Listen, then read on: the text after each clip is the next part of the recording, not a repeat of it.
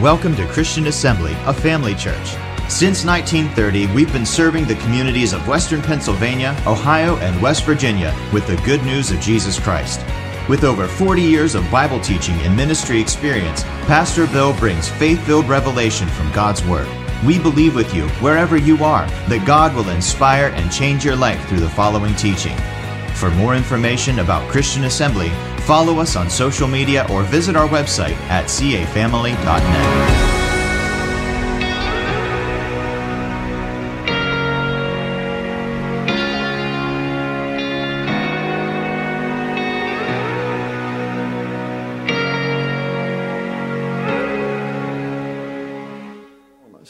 We're talking about motivated to serve. This is our lesson number 2. We didn't get through it last week, so we will continue it today. But a quick review for those of you that may not have been here with us. In the book of Deuteronomy, chapter 28, which is the chapter that reveals to us the blessings and the curses, okay? Verses 47, 48, and that's from the Holman Christian Standard Bible. Because you didn't serve the Lord your God with joy and a cheerful heart, even though you had an abundance of everything. You will serve your enemies. The Lord will send against you in famine, thirst, nakedness, and lack of everything. He will place an iron yoke on your neck until he has destroyed you. Wow. We're talking about motive or motivation or being motivated to do something. That scripture is pretty powerful, wouldn't you say? Think about it. You talk about a motive or a motivation for us to serve God, to walk with God. It's pretty clear there. And what is motivation? It's a driving force behind our behavior, behind our actions. That which drives us to do the thing that we do. Our motives can be right and our motives can be wrong. If you recall, when Jesus taught the Sermon on the Mount, he said that if you're going to fast and you're going to pray and you're going to give to be seen of men, your motive's wrong. Remember he said that? James said, if you ask God to meet your need and you ask to consume it upon your lust, he said, you ask amiss or your motive is wrong. So our motive is our driving force behind the activity of our lives. Now, when it comes to serving God, the same thing is true. Our motive can be right and our motive can be wrong. If our motive for serving God is for the reason of legalism, if it's because of false guilt, if it's because of preeminence, meaning I want to show myself to be superior to other people, God's Word teaches us those motives are wrong. Our motives should never be any of that. There are right motives for serving God, and we talked about a couple of them. But I want you to turn with me as we continue our study to the book of Acts. We're going to put it up here on the screen. This is from Holman Christian Standard Bible as well. Because I alluded to this, I brought it out when I gave you point 1. Point 1 was to serve God. The motivation we should have to serve God is the fact that He suffered and died for us. It's because of the sacrifice. That should be the number one reason why everyone is motivated to live the life of a Christian, to do what we do, to attend church, to pray, to read our Bibles, to witness, to do whatever. Notice what these verses say. Men of Israel, listen to these words. This is Peter on the day of Pentecost. This Jesus, the Nazarene, was a man pointed out to you by God with miracles, wonders, and signs that God did among you through him, just as you yourselves know. Though he was delivered up according to God's determined plan and foreknowledge, you used lawless people to nail him to a cross and kill him. God raised him up, ending the, what's that next word? Pains. Ending the pains, not comforts, of death, because it was not possible for him to be held by it. For David says of him, I saw the Lord ever before me, because he is at my right hand. I will not be shaken. Therefore my heart was glad, my tongue rejoiced. Moreover, my flesh will rest in hope, because you will not leave me in Abraham's bosom. Leave me where? In Hades. Or allow your Holy One to see decay. You have revealed the paths of life to me. You will fill me with gladness in your presence. Brothers, I can confidently speak to you about the patriarch David. He is both dead and buried, and his tomb is with us to this day. Since he was a prophet, he knew that God had sworn an oath to him to seat one of his descendants on his throne. Seeing this in advance, he spoke concerning the resurrection of the Messiah. He was not left in Hades, and his flesh did not experience decay. God has resurrected this Jesus. We are all witnesses of this. Now, I want you to notice the word Hades there. It's number 86 in your Strong's Concordance, just to let you know in case you're interested. Okay? And I also want you to know that Luke, who wrote the Gospel of Luke, is also the author of Acts. And there's something we need to know about Luke. Luke was the only Gentile writer of the New Testament. You realize that. And Luke got all his information together because he was very precise when it came to the things that he taught. He was not only a doctor, he was a historian. And he went to all the eyewitnesses and got line upon line, precept upon precept. And before he ever penned anything at all in his gospel or in the book of Acts, he made certain of all the details. He was precise in everything that he wrote. And if you combine the two together, the book of Luke and also the book of Acts, you have 20% of the New Testament. Imagine that. Now, since he wrote Luke, and in Luke 16, verse 23, when he spoke about the rich man and Lazarus, well, before verse 23, he said, it came to pass that the beggar Lazarus died and was carried by angels into Abraham's bosom. Everybody say Abraham's bosom. Abraham's bosom. Place of comfort, right? But the rich man died, verse 23, and in Hades. 86, Strong's Concordance. Same word we just read in Acts chapter 2. So, being so precise, being a historian, being so intense, being a doctor is like being a scientist or a biologist, someone who gets all the facts and the details. For example, maybe someone's trying to come up with some kind of a cure, and so this person does what? All the research that is necessary to see to it that they get all the facts and put it all together. Isn't it something that when he talked about the resurrection of Jesus, he said he was brought out of Hades and not Abraham's bosom? Did you get that? Because you see, what people want you to hear today is, well, you know, Hades is like Sheol, and there's a compartment of, and I agree to all that.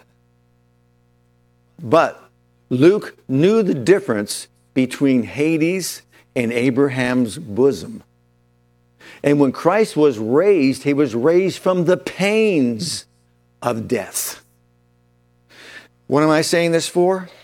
To let us know our number one motivation for serving him the way we do, whether you're playing a musical instrument, whether you're singing with your voice, if you're using the talent that God has given you, the gifts that God has given you, if you're making a decision as to where you're going to live.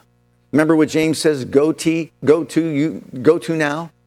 In James chapter 4, verse 13, go to now, you that say, we're going to go here, we're going to go there, we're going to do this, we're going to do that. Remember that? You know what go to means? Man, listen carefully. Listen intensely what I'm saying to you. We ought not to do that. We ought to go to God and just say, Lord willing, I'll go here. Lord willing, I'll go there. Lord willing, I'll do this. Lord willing, I'll do that. Why? Because he owns us. Does he own you? He owns us. He bought and paid for us with his blood that he shed. He suffered a death you and I could never comprehend. He suffered the pain you and I could never comprehend. And if that doesn't motivate me to come to church on Sunday morning, to witness to my neighbor or someone at work, what more powerful motivation could we possibly have when you know what he did for you? Suffering in Hades for all of us, and God raised him from the pains of death. Number 2 was love. 1 John 4:19. You see, we love him. Why? Because he first loved us. And how did he introduce us to his love? Christ died for us. And so we have a revelation of God's love for us. He loves us so much. When I hear someone say, God doesn't really love me,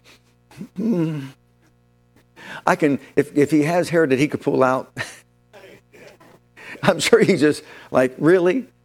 Really?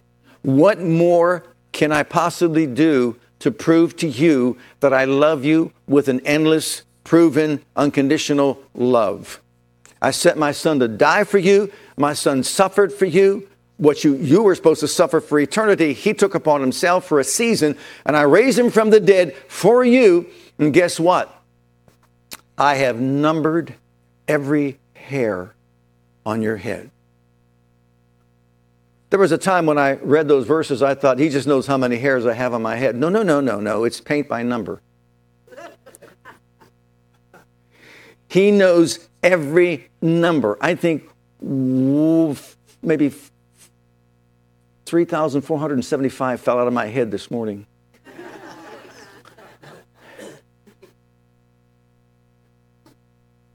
He knows every hair, and he's numbered every hair. And someone says, but he doesn't love me. I love my children. I've never numbered their hairs on their head, ever. He loves us so much. And so we love him because he first loved us. Can you see that? So I'm motivated to serve him. Why? Because the sacrifice he made for me and the love he demonstrated for me. And I, in turn, respond to his love and say, yes, I will gladly move from Youngstown to Tulsa to follow your plan for my life. Even though there's no part of me that wants it, no part of me that likes it, but I will give up everything. And that was when the mills were running great. I was working 6 and 7 days a week. I'm telling you, I was getting doubles all the time, making probably at that time more money than some college graduates were making. That's how it was in the mill. And he said, go. And when my supervisor said, why don't you just take a leave of absence and come back here and work for us? And I just said, I'll never be walking back into this place again. Why would I do that? Don't even know why I said it. I just said it because I believed it. And so it wasn't like I walked away from something that was dying.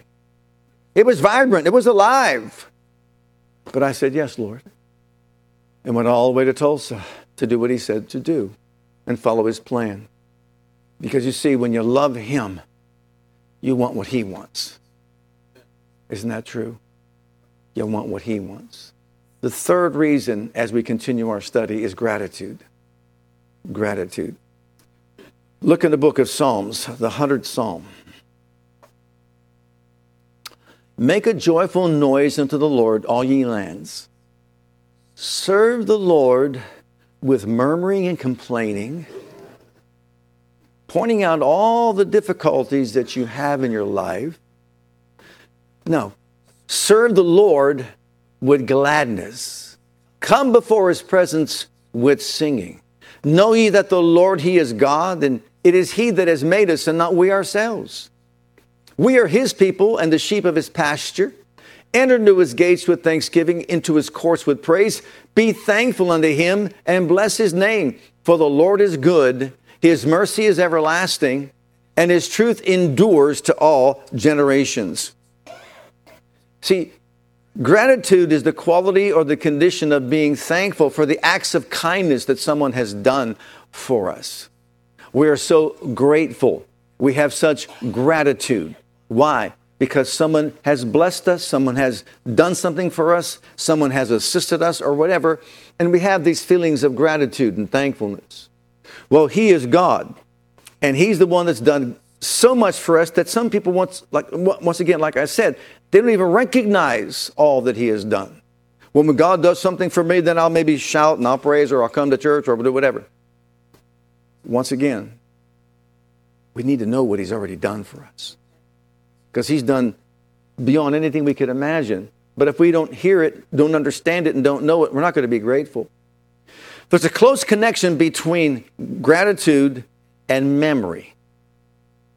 For us to be grateful on a consistent basis, we've got to remind ourselves of certain things. You know, it's easy for us to forget certain things. God never forgets.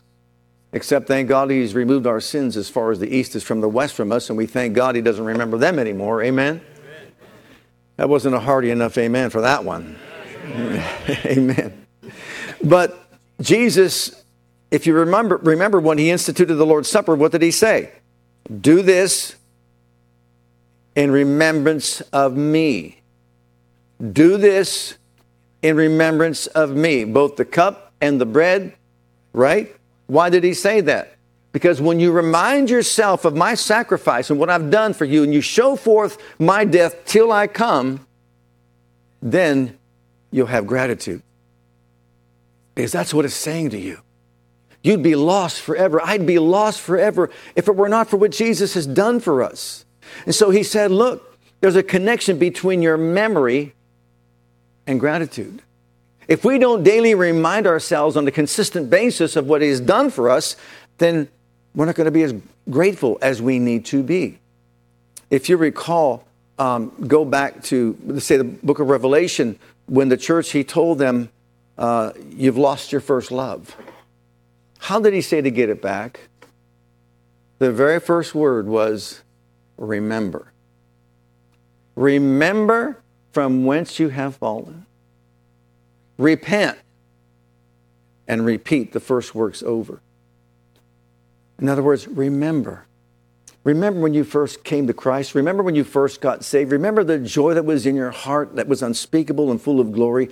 Remind yourself of that. Remember how you were, how you acted, how you responded, how you were on fire to witness for Jesus and tell other people all these different things. And you were so quick to serve and do whatever you could to advance the kingdom of God upon the earth. I know along the way maybe you got, let's say, spent, or maybe you got hurt, or along the way something occurred and you got a little bit frustrated and all that. Go back and just remember. Go back and repeat after you repent. Because you see, God hasn't changed, we changed. Look in the book of Psalms, again, Psalm 78. This was an issue with the Israelites. They kept not the covenant of God and refused to walk in His law and forgat His works and His wonders that He had showed them. Forget means they stopped reminding themselves of something. They ignored the things that they once knew that He did for them. They forgot He brought them out of Egypt. They forgot all the signs and the wonders. They forgot. They didn't remind themselves on a consistent basis of all these mighty deeds, how He parted the Red Sea and brought water out of a rock, and He brought manna down from heaven. See, they didn't remind themselves of all that. Because they didn't remind themselves, they were less grateful. And it was easier for them to become vulnerable to all the temptations that they would face in life. And so He's basically saying, look, you've got to remember some things and remind yourself intentionally of some things. Look at verses 40 through 42, same chapter. How oft did they provoke Him in the wilderness and grieve Him in the desert? Yea, they turned back and tempted God and limited the Holy One of Israel. They remembered not His hand, nor the day when He delivered them from the enemy. See, they didn't remember that. It's so easy to get caught up in the circumstances of the moment that we forget all the wonderful things that God has done for us. You know what? Just by knowing He brought you and He brought me up out of the miry clay, just to know that He pulled us out of the realm of darkness and put us into the light of His kingdom, should make us want to just shout the praises of Almighty God now throughout all eternity. We were lost, but now we're found. We were blind, but now we're see. Praise God. We were deaf to the gospel, but now we hear it clearly. Jesus saves. Jesus heals. Jesus delivers. Jesus sets free. Jesus makes whole. He turned back the hand of the enemy. He has defeated him on our behalf. Right? And He got us the victory. And nothing can separate us from His love. Nothing. So you see, it's at this point when you and I realize and recognize what He meant in Psalm 100. That Psalm 100 talks about serve the Lord with gladness. Enter His courts with thanksgiving. His gates with thanksgiving, His courts with praise. Know that He made us and not we ourselves. We are His people, the sheep of His pasture, the work of His hands. We owe it to Him to be grateful, to be thankful, to remind ourselves of who He is, who we are, and what He's done to make us His sons and daughters. Man, I'll tell you what, that in itself should make us just shout the praises of God. We owe him our lives. And notice this, in our initial text it said, because you serve not the Lord your God with joyfulness and gladness of heart for the abundance of all things. And when that was penned, there were certain things that God had done for them. But since then, he's done a whole lot more for us. He sent his Son, who robed himself in flesh, who walked on this earth as the hypostatic union of deity with humanity. He lived a life no man lived. He spoke as no man spoke. He did as no man did. He died as no man died. He arose as no man arose from the dead. He went to the high court of heaven where we were held captive, and he shed his blood. He took that blood he shed and sprinkled it upon the mercy seat and all the utensils of worship and cleansed the way for us to enter into the precious presence of the living God. He paved the road with his blood and said, come one, come all. Come on, enter in boldly to the throne of grace to obtain mercy, to find grace to help. And by the way, should you have an issue on earth, I'm going to give you the authority to use my name, the power of attorney to use my name to transact business for me on the earth.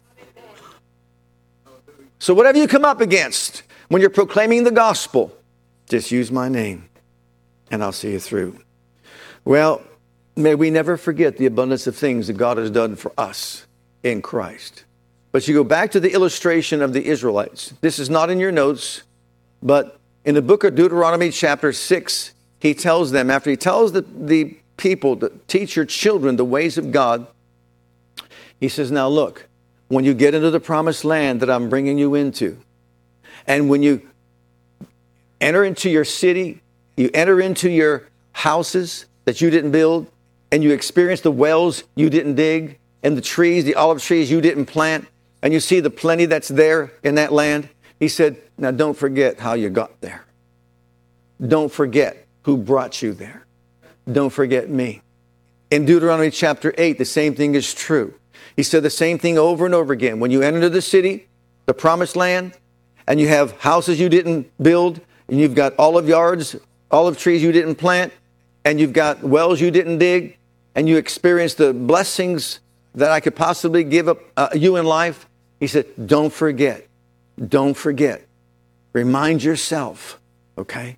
So then in Nehemiah chapter 9, verses 24, you could read it through 27 or 8, somewhere around there. So they got to the promised land, and they soon forgot how they got there. He said, did you really think that you got yourself there? You really think that you have the power to get wealth on your own? Deuteronomy 8 says, I'm the one who gives you power to get wealth. And if it were not for me, you would have no power whatsoever to get wealth. Ask Nebuchadnezzar, who said, I did this all on my own.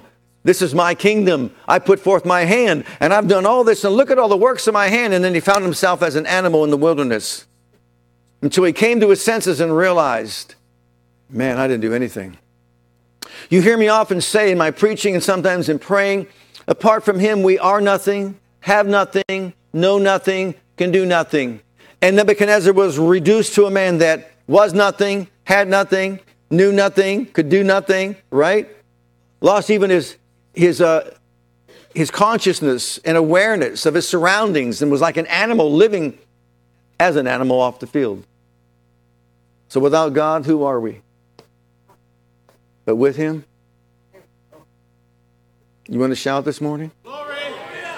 You're not without him. You're not without him. In him you live, in him you move, in him you have your being.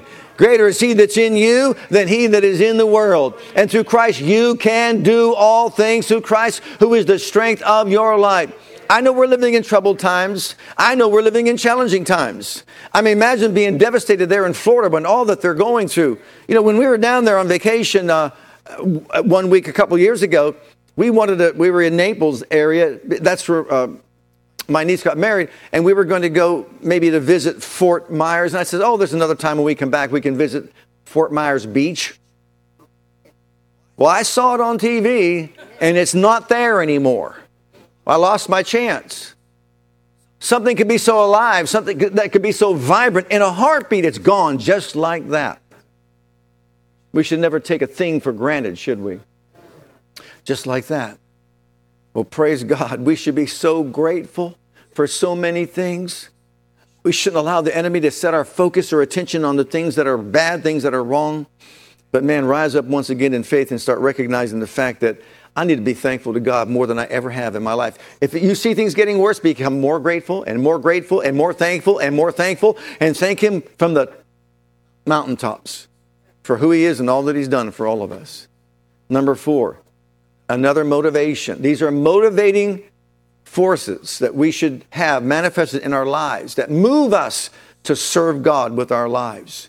And I'm talking about just doing what God wants us to do. And we'll see this here in the number 4, the judgment seat of Christ, 2 Corinthians chapter 5. The judgment seat of Christ should be a powerful motivation for all of us to set aside whatever we need to set aside to serve God with our lives. Whether we labor, that whether present or absent, we may be accepted of Him. For only a few of us must appear. How many?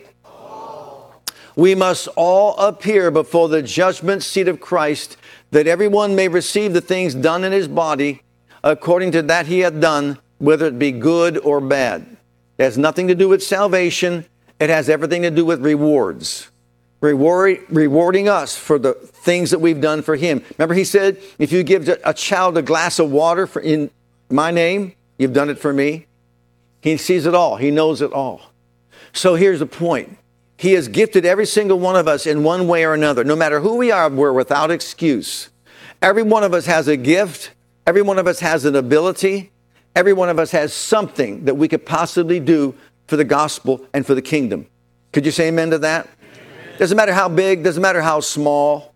You know, some people think, well, I can't do that because I can't preach. I can't preach either. I could never preach. But the Lord gifted me in that area and said, this is what I want you to do with your life. So guess what? I can take no credit. I think He does it on purpose. He takes the foolish things of the world to confound the wise. He anoints someone who doesn't want to speak in front of people to speak in front of people to show that it's all about him and not about anyone else. Can you see that? He takes from your walk of life and makes you a prophet, an apostle, a prophet, evangelist, pastor, teacher, etc. He gifts you with singing and maybe musical talents and abilities. Maybe you're someone that can write real well and you have a gift in that area. The list goes on and on and on. There's something that you and I can do. So every single one of us will stand one day before the judgment seat of Christ and give an account of what we've done with the giftings of God in our lives. So we've got all kinds of talent out there in this world. Go to Hollywood, go to California, go to New York. People are gifted in many, many, many ways. But what are they doing with the gift that God has given them? Their gift came from God, whether they use it for Him or against Him, right? So what are they doing with it? They should be using it to advance the kingdom of God. They should be using it to glorify God upon the earth. As a matter of fact, they should follow in the footsteps of Jesus and please God by doing what He's called them to do. Look at John 8 and verse 29. Since we're all going to give an account of ourselves, we're going to have to answer the question, have I been a self-pleaser? Have I been a people pleaser? Or have I been a God pleaser when I lived my life on the earth? And he that hath sent me is with me. The Father hath not left me alone, for I do always those things that please Him. Please Him. We are a God pleaser, not to be a self or people pleaser.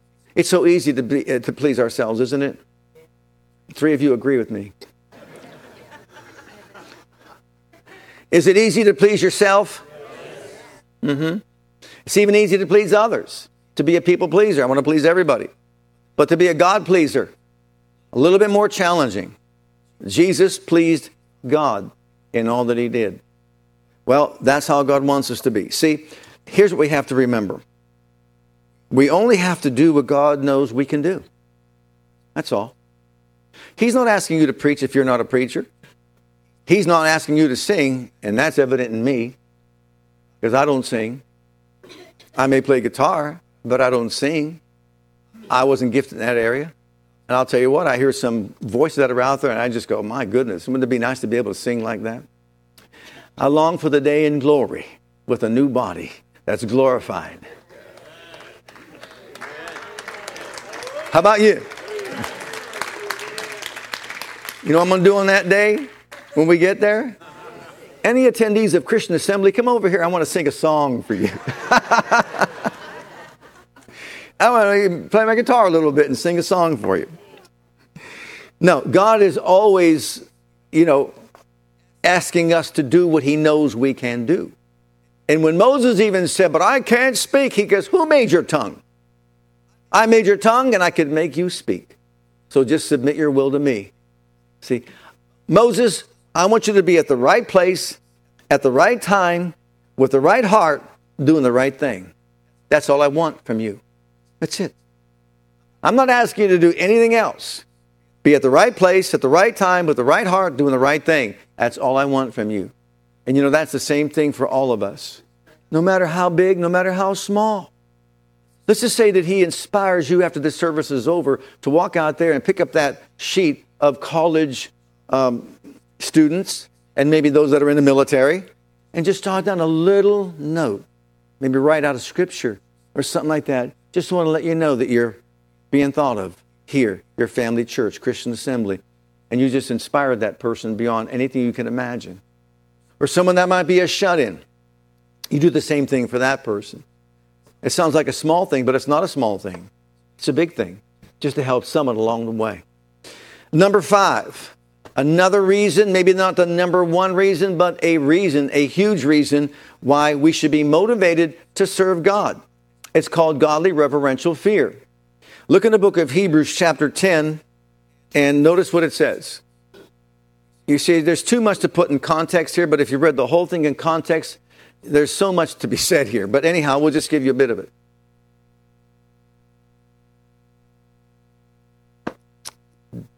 Those are the wrong scriptures. Brother, can you find chapter 12 and put that in there? If you read up until the point to verse 25, chapter 12, if you read these verses, what we discover is this. He's saying, look, there was a time when God spoke from Mount Sinai. You remember that? And he says, and the mountain shook and quaked. Remember that? And it was a fearful thing to stand there and watch this take place. Verse 25. It was unimaginable. It was such an experience that Moses says everybody, you could say it this way, they were shaking in their boots and said, Moses, you talk to him. We don't want to talk to him. You talk to him. See that you refuse not him that speaks. For if they escaped not who refused him that spake on earth, much more shall not we escape if we turn away from him that speaks from heaven, whose voice then shook the earth. But now he hath promised, saying, yet once more I shake not the earth only, but also heaven. You ready for that one? It's going to happen. You know what happens when he shakes the earth? When he comes with that trumpet sound? I'll tell you what, the graves are going to open. The dead in Christ are going to rise. And this word yet once more signifies the removing of those things that are shaking. As of things that are made, that those things which cannot be shaken may remain. Wherefore, we receiving a kingdom which cannot be moved, let us have grace whereby we may serve God acceptably with reverence and godly fear. For our God is a consuming fire. Wow. What motivation. There's a voice that's going to come out of heaven that's going to shake the heavens and the earth. So we should be fearful in a godly way, a reverential way, to serve God with our lives. It is easy to go with the flow of the world. It's easy to go with the flow of the flesh. It's easy to follow the flow of the devil because he'll take you down the path he wants you to be on. But when it comes to walking with God, no wonder he says you've got to constantly meet together with others of like precious faith so that you can encourage each other, inspire each other to do what? Walk in love and fear God and serve God with your life. Amen. Because he's going to speak, and when he speaks, it's going to shake the heavens and the earth. And the graves are going to open, the dead will rise. That is before us. It's going to happen. And so we need to encourage each other along the way. And you might say, that's been said for 2,000 years, but it's going to happen in a flash. What he is saying is this: keep it before the front of your mind. Remember they had frontlets that they carried scriptures in on the front of their mind? To keep reminding them of what great things God has done, or what the scriptures teach, or what the laws say. That's what he's saying to us. Remind yourself, go to church, remind yourself, hear the word, hear the word, hear the word. Don't walk away saying, I heard that before. Go walk away saying, I'm glad I heard it again. I'm glad I heard it again. I'm glad I heard it again, because I need to hear it again. And over and over and over and over and over. You know, sometimes you need to hear, by His stripes I'm healed, by His stripes I'm healed, by His stripes I'm healed, by His stripes I'm healed. Oh, I know, by His stripes I'm healed, by His stripes I'm healed. I'm going to get it someday. By His stripes I'm healed, by His stripes I'm healed. By your stripes I am healed. It's like the guy that did it probably 100,000 times, and finally he said, 100,000 times I said, with your stripes I'm healed. And boom, he got healed instantly. But he was diligent to keep it before the forefront of his mind. Why? Because this thing gets in the way. Does yours? Where's the battlefield? Right here. And we need to hear it over and over and over and over again. Look at Romans chapter 3 and Matthew chapter 10. Fear is a powerful motivating force for us to serve God. You ready for it? Fear not them which kill the body, but are not able to kill the soul. But rather fear Him which is able to destroy both soul and body in hell. Oh, that would be somewhat of a motivation, wouldn't you say? Would you say that's a powerful motivation? I would say that's a powerful motivation. Anybody want to go to hell? Anybody want to spend your eternity in the lake of fire? No one should want to. I had a guy at the end of a funeral stand up there with such arrogance, just laughing at me because I just preached a message about salvation at a funeral. And he stretched out his arms like that there and said, I don't fear God, I don't fear man, I don't fear anybody.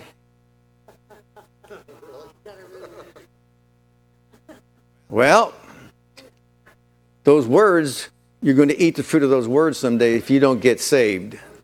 You realize that?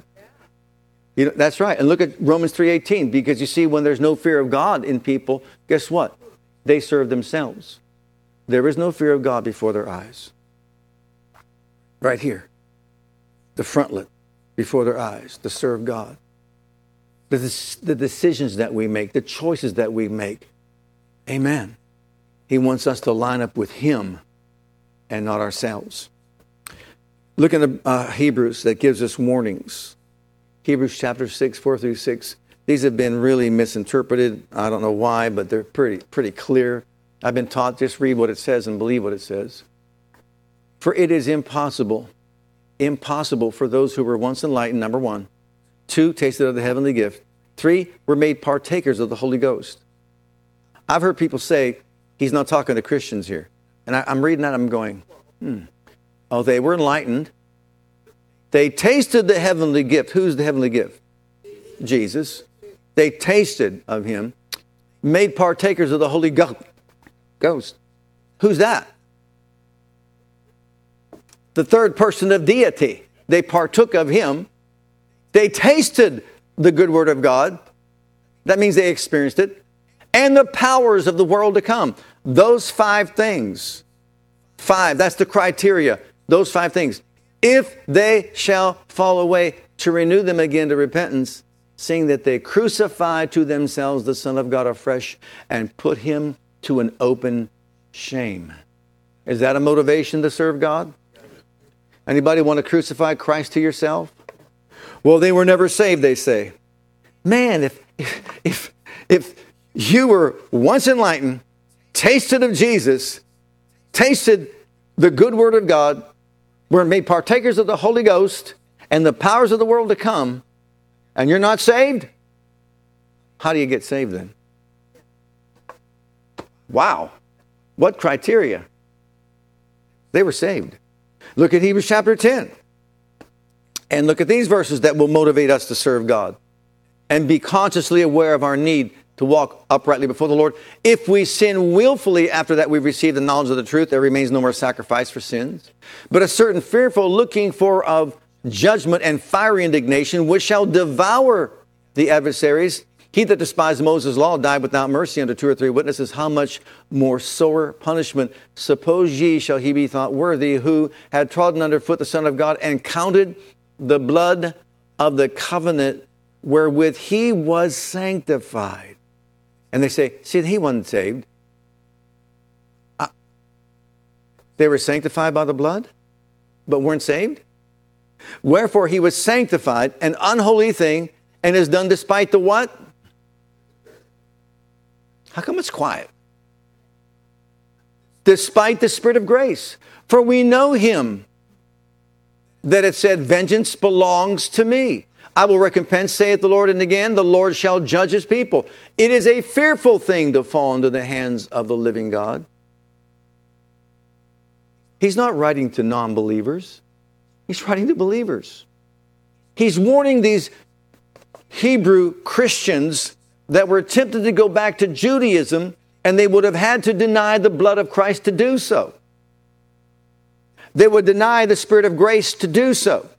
And he is warning them, there's no other way of salvation. Now, am I saying that they did it? No. But why a warning if it couldn't happen? Did you ever read the warning on a carton of cigarettes or a pack of cigarettes? Warning. Tobacco could be dangerous. Smoking could be dangerous. Did you ever read? Why is the warning there? It's too quiet here this morning. Why is the warning there? Because it's a possibility, right? So why the warning to these Hebrew Christians? Because it's a possibility that you could walk away. Now, you can't be lost, but you can walk away. No one's going to take you out of God's hand, but you can jump out if you want to. See, there's the difference. I better move on. Lastly, you're an ambassador for Christ. Look at 2 Corinthians chapter 5, verses 15 through 20, and this is from the Holman Christian Standard Bible. You know what an ambassador is? You're a representative of the highest order. You should be proud as a peacock. You are a representative of the highest order. And he died for all so that those who live should no longer live for themselves, but for the one who died for them and was raised. From now on, then, we do not know anyone in a purely human way. Even if we have known Christ in a purely human way, yet now we know him we no longer know him in this way. Therefore, if anyone is in Christ, he is a new creation. Old things have passed away, and look, new things have come. Everything is from God, who reconciled us to himself through Christ and gave us the ministry of reconciliation. We all have a ministry this morning. That is, in Christ, God was reconciling the world to himself, not counting their trespasses against them. And he has committed the message of reconciliation to us. Therefore, we are, what are we? What are we? Representatives of the highest order for Christ. Certain that God is appealing through us. We plead on Christ's behalf, be reconciled to God.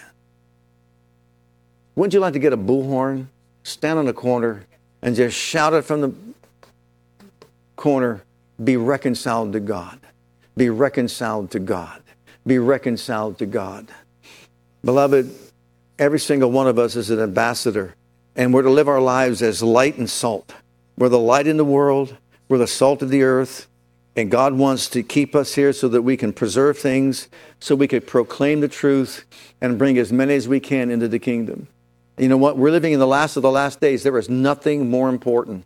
It doesn't matter to me if someone never gets healed, delivered, or set free from anything, as long as you get saved. All that is other is temporary. Salvation is eternal. Let's all stand together before the Lord.